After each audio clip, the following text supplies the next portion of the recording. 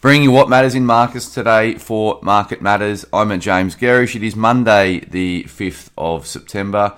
It is 7:10 a.m. Good morning to you all. Well, it was a weaker session in the US on Friday, all the way back on Friday night.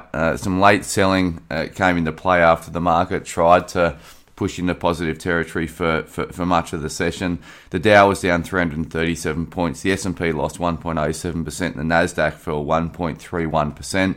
SPI futures on the back of that are pricing a decline of 16 points on our open. US futures were down at our close on Friday's session, hence the relatively small loss of 16 points. Looking at bond markets, US 10-year yield fell 7 basis points, while the US 2-year yield fell 2 basis points. So the 10 years at 3.195 and the 10 years at 3.195 and the 2 years at 3.4%. That was on the back of better than expected payrolls, jobs data out over in the US. They added 315,000. It was marginally ahead of the 298,000 jobs expected over in the US. In the commodity markets, crude was higher, up 0.7%. Gold put on 0.9%, trading back up through 1,700 an ounce at 17.12.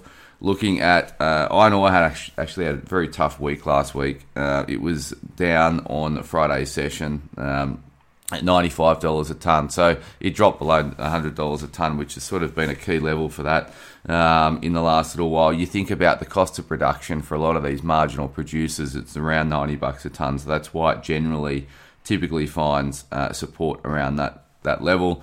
BHP ADRs are pointing up 0.7% in the US. So there should be some, looking at what the different sectors did over in the US, the commodity stocks were reasonably well supported.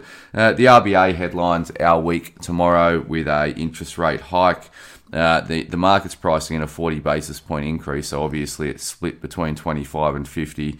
There is a higher chance that they're going to go 50.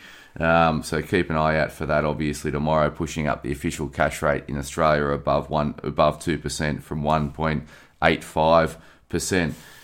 On the Market Matters report today, we're discussing the macroeconomic environment as we do every Monday morning. So keep an eye out for that at 9:45. And as always, thanks for starting your day with Market Matters.